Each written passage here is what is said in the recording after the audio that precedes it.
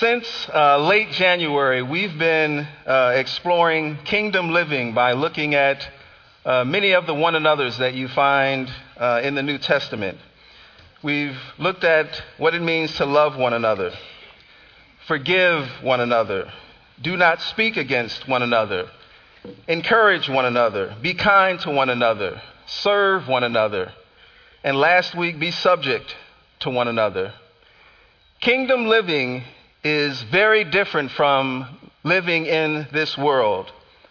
If we are going to give God the glory through our lives, we want to have our minds renewed by the Word of God. For Romans chapter 12, verse 2 says, "Do not be conformed any longer to the pattern of this world, but be transformed by the renewing of your mind."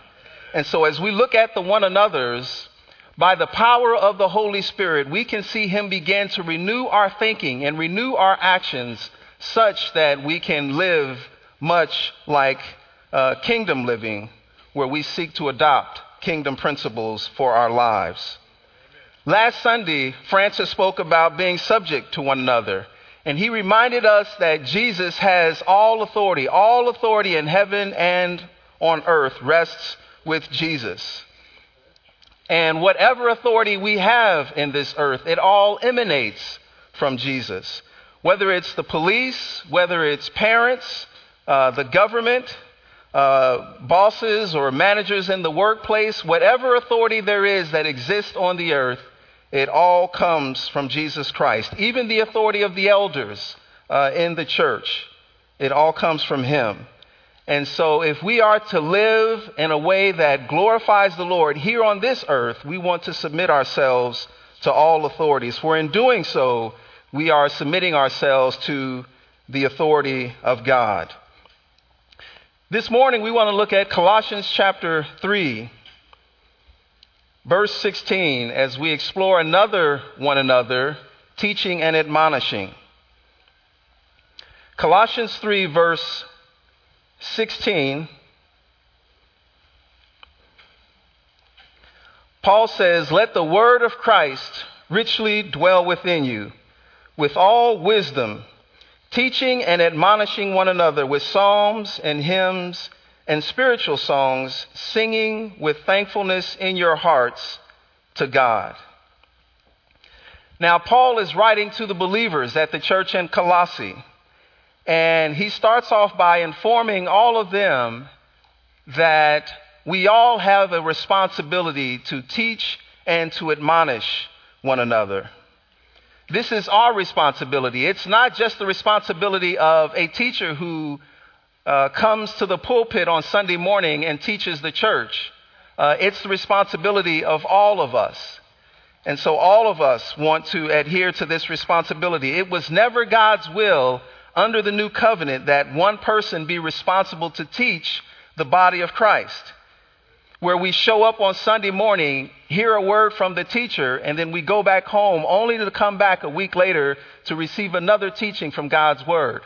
No, Paul makes it clear here that all of us share in the responsibility and the duty to teach and admonish one another.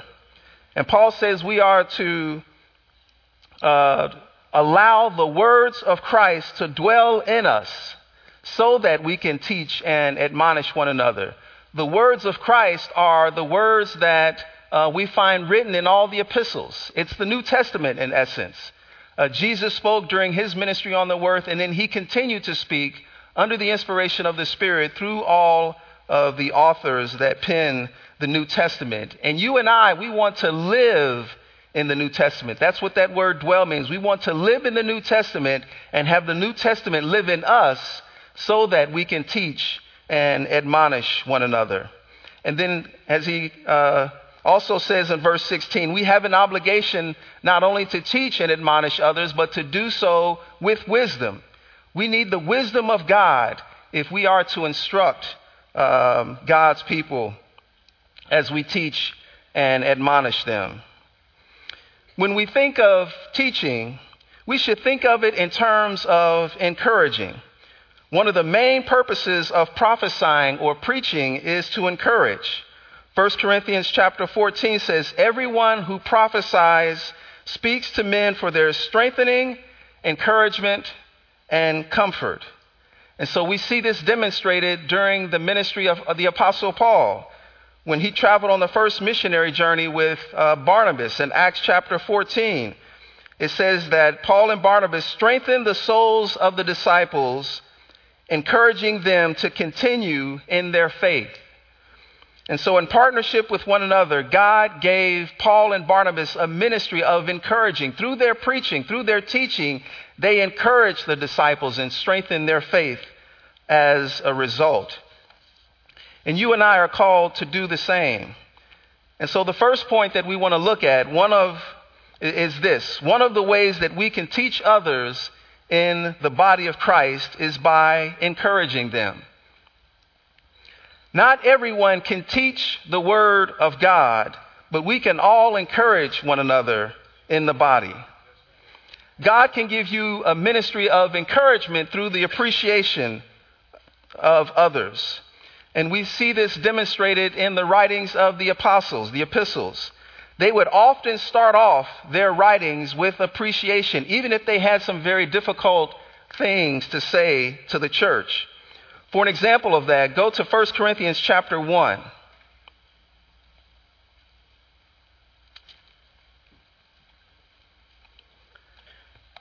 1 Corinthians chapter 1. I'm going to read from the Living Bible. Notice how Paul starts this letter off to the Corinthian believers. From the Living Bible, he says, I can never stop thanking God for all the wonderful gifts he has given you now that you are Christ's. He has enriched your whole life. He has helped you speak out for him and has given you a full understanding of the truth. What I told you Christ could do for you has happened. Now you have every grace and blessing, every spiritual gift and power for doing his will are yours during this time of waiting for the return of our Lord Jesus Christ.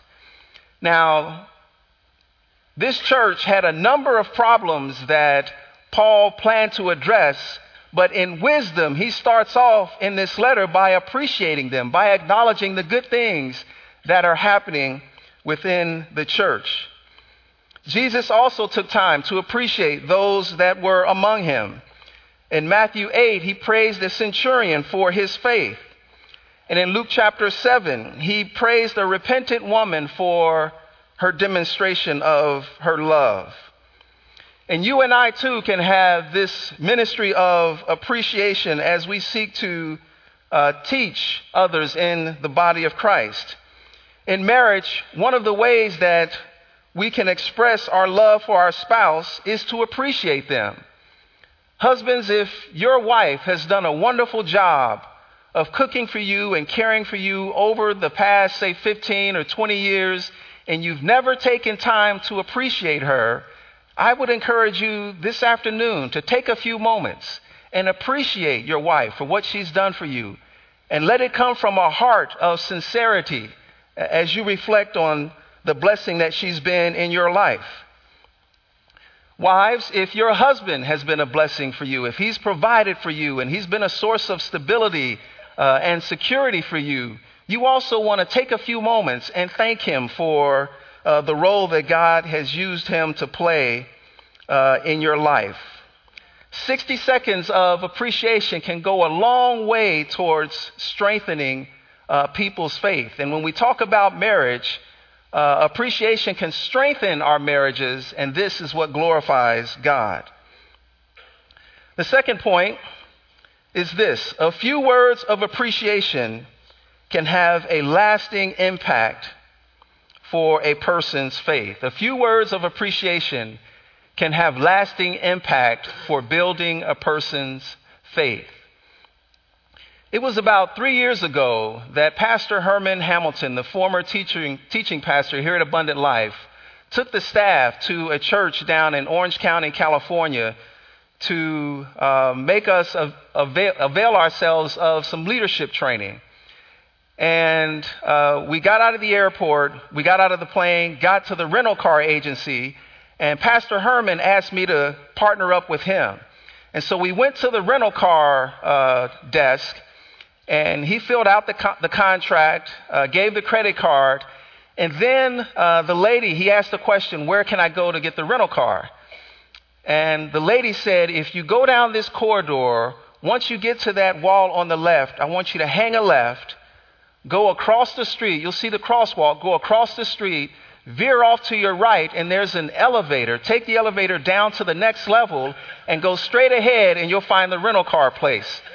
Now, the whole time, Pastor Herman's head he's trying to follow all these details, and she said, do you have it? And before he could respond, I said yes. And I quickly repeated back those instructions to her. And Pastor Herman looked at me, and when I finished, he looked at her and said, thanks, that's why I have him with me.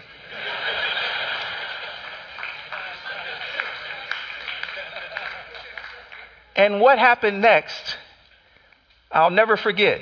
We were walking towards the rental car place. He put his arm around me, and he said, man, you are a godsend. He said, I thank God for you because you can handle the details where I can't. He said, that's why God gave me Rhonda, my wife, because she can handle the details for me. He said, I so appreciate the fact that God has you here at Abundant Life, and you will be a blessing to me because of the way that you can handle details.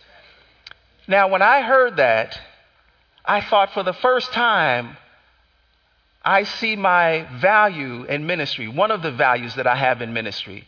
Now, I've always handled details before in the past, but I never saw them or thought of them to be of value in ministry. But when he said that, when he shared just a couple of minutes of appreciation for the fact that I can handle the details, I thought, Lord, that's how you shaped me for ministry, to handle the details. And now I embrace opportunities to operate with the details because not everyone in the body of Christ can do that. But it came only through a few words of appreciation. And so appreciation can have a lasting impact on our faith, on building our faith as we receive those words. So in addition to teaching others, we also have the duty of admonishing others. We talked earlier in this series about loving one another. And one of the ways that we can love one another is to admonish them, which means that we are to correct them or to warn them if we see them going astray. But as we do this, we want to do it with a spirit of love. Ephesians 4:15 says, speak the truth in love.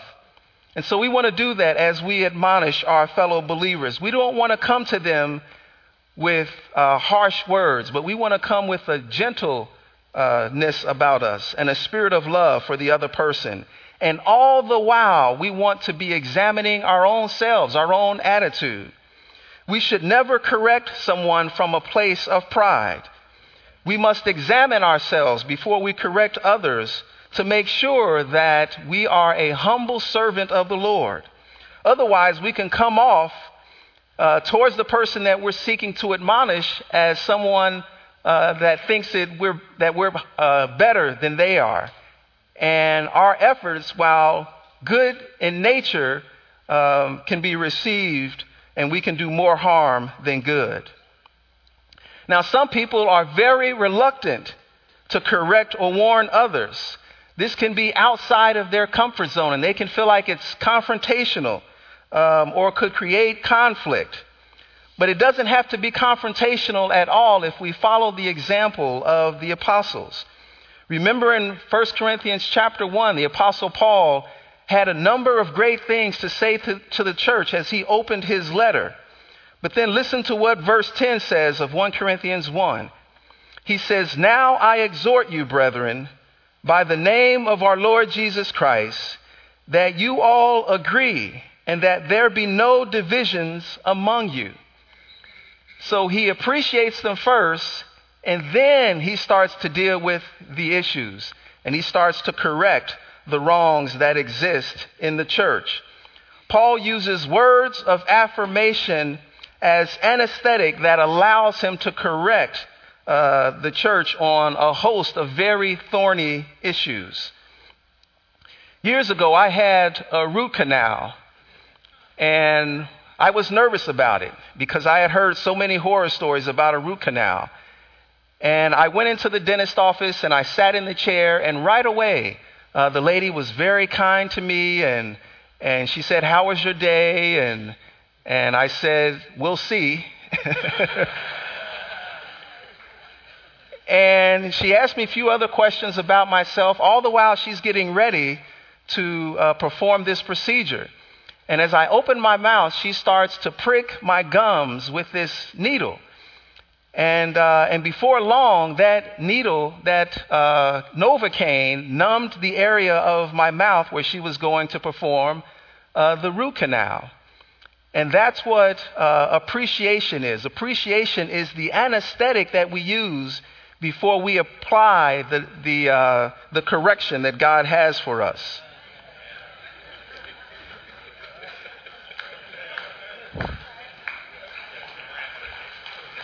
This is God's wisdom.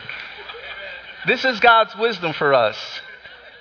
That we say nice things to people before we admonish them. And you'll be surprised at how well it goes down, at how well they receive it. In the book, One Body in Christ, Brother Zach Poonen writes, "We can only correct those with whom we have already established a bond of fellowship.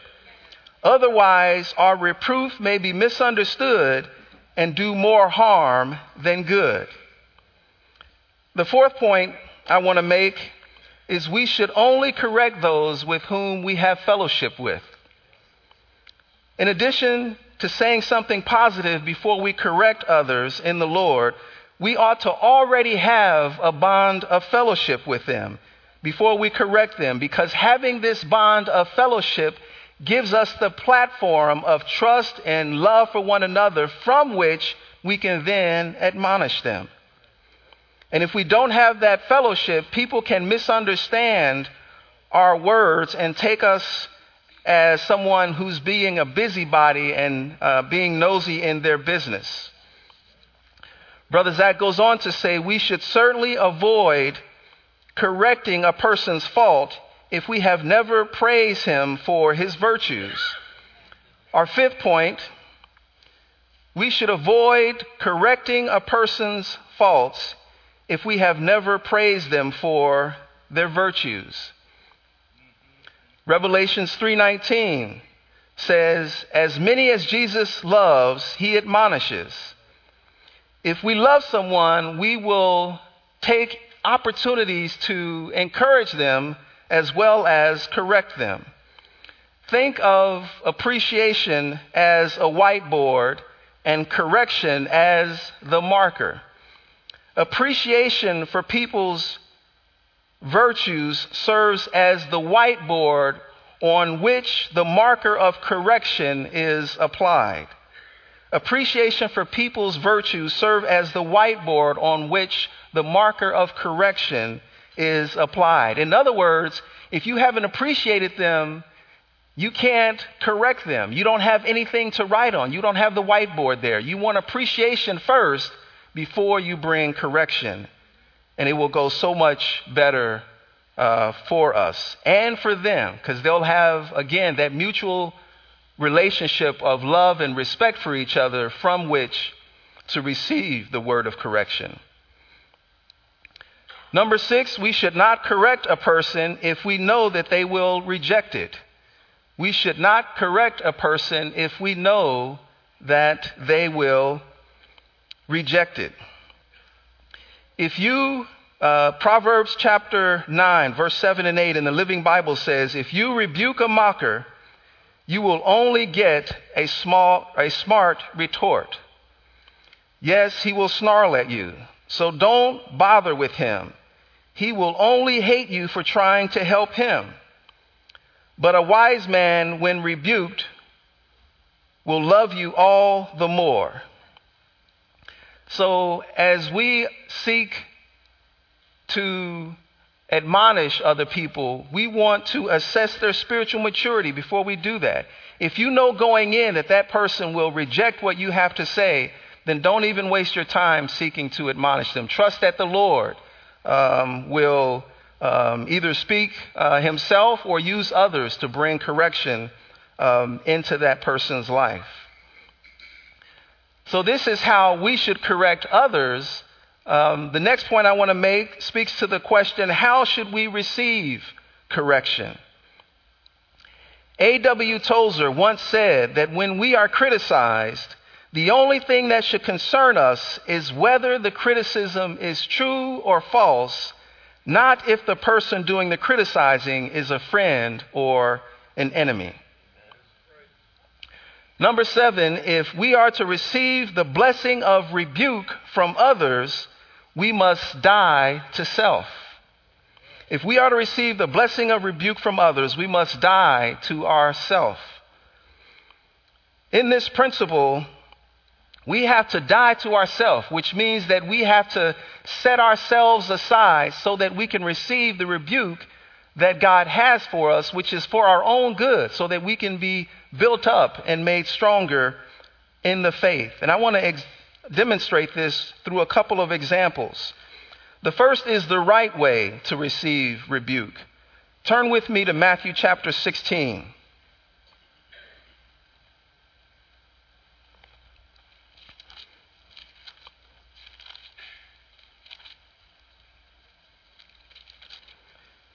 In Matthew 16, verse 22,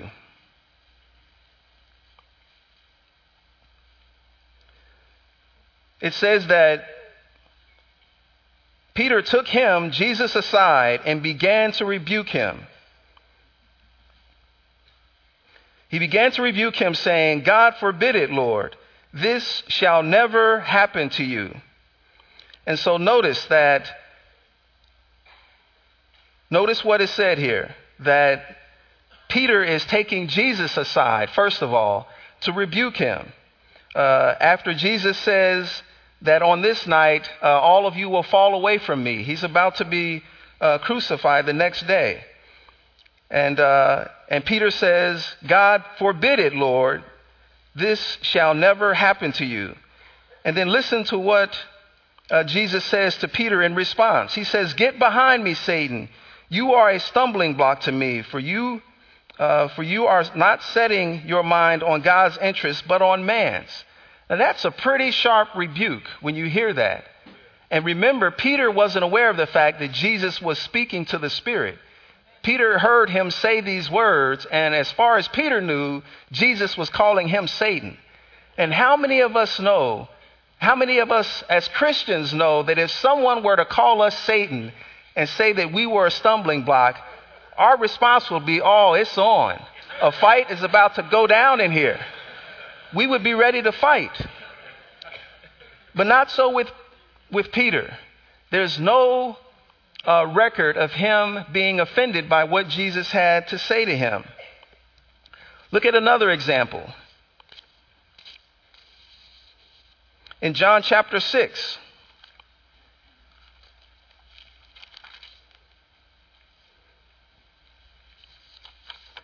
in John 6, in verse 60, Jesus has given a strong message to his disciples about the need to die to self. And it says in verse 60, "Therefore, many of his disciples, when they heard this, said, 'This is a difficult statement. Who can listen to it?' And the result, verse 66 says that as a result of this, many of his disciples withdrew and were not walking with him anymore." So they heard these very strong words from Jesus, and many of the disciples left him. And Jesus says to the 12 in verse 67, "You do not want to go away also, do you?" And then listen to what Peter says in verse 68. He says, "Lord, to whom shall we go? You have the words of eternal life." Again, Peter wasn't offended. He wasn't offended at all. And that's because in these examples, Peter has, in essence, died to himself. Now, you may wonder, well, how can I do that? How can I actually die to myself? And the way that I understood it is through this illustration. Imagine you going to a funeral and there's a casket with a dead body there. What would happen to that person if you walked up to that casket and you said a mean thing to that person? What would happen if you took that gold ring off of that person? What would happen if, God forbid, you decided to slap or spit on the dead person? What would happen? Absolutely nothing. Because that person is dead. That person has died to self. That person doesn't get offended. That person doesn't respond out of anger because they're dead. And when I heard that illustration, it really helped me to understand what it means every single day to die to ourselves. And that's what Jesus calls us to do. In Luke chapter 9, verse 23, he says, if anyone would come after me, he must deny himself and take up his cross daily. Every single day we have to die to ourselves so that if people say something bad about us, we don't get bothered by it. If people take things that belong to us, we say, the Lord giveth, the Lord taketh away. Blessed be the name of the Lord. This is what it means to die to self. And this is what allowed Peter to receive the rebukes, a very strong rebuke from Jesus, his Savior. But this next example is an example of how not to receive correction. In John chapter 12, go there.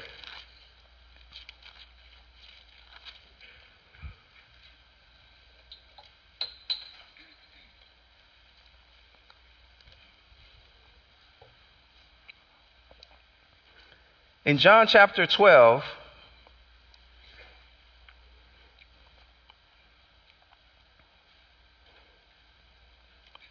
verse 7, Jesus is with his disciples, first of all, and a woman has poured very expensive perfume on Jesus' feet, and she's used her hair. The opening verses of chapter 12 tells us to anoint, to wipe his feet. And then in verse 7, it says, therefore Jesus said, let her alone, so that she may keep it for the day of my burial. For you always have the poor with you, but you do not always have me. Now, in verse 4 of John chapter 12, we see that it was Judas Iscariot who was not offended, but spoke his disapproval of what this woman did. In verse 4, it says, Judas Iscariot, one of his disciples who was intending to betray him, said, why was this perfume not sold for 300 denarii and given to the poor? So Judas was not happy about the fact that this very expensive perfume was used to pour on Jesus' feet. And it was only after that question that Jesus says, let her alone. Now, in order for us to see the response of Judas to what Jesus says to him, which is a very mild rebuke in comparison to what Jesus said to Peter, turn with me to the parallel passage in Matthew chapter 26.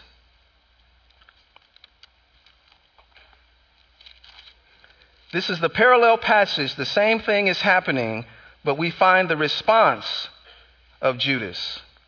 Matthew 26, verse 14 says, then one of the 12, named Judas Iscariot, went to the chief priest and said, what are you willing to give me to betray him to you?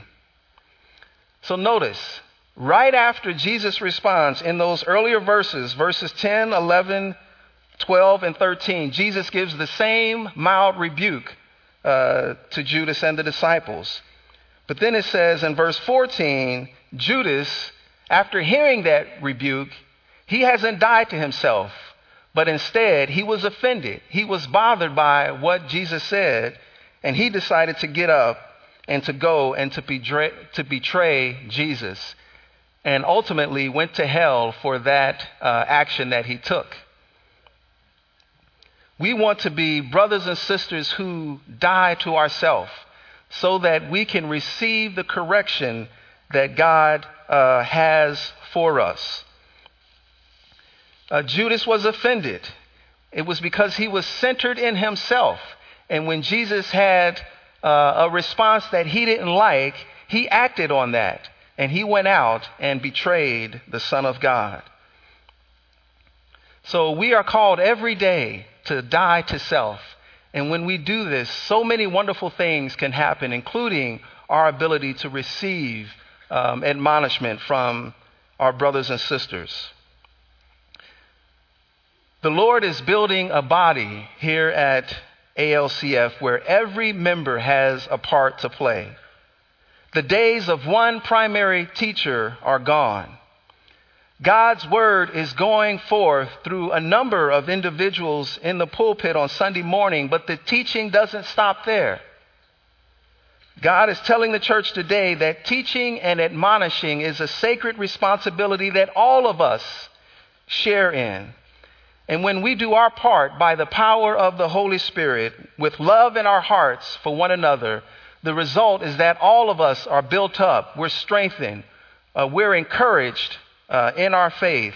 And all of this happens for the glory of the Lord. Let's pray together.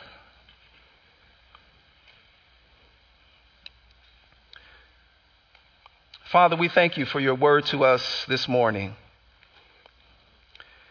We thank you, Father, that it's your will that we teach and admonish others.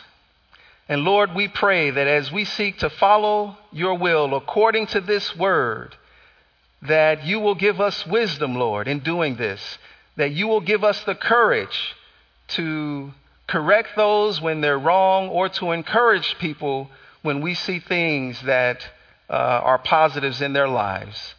And so thank you, Lord. Help us to meditate on what you've said to each of us individually. And we thank you for it. In Jesus' name we pray. Amen.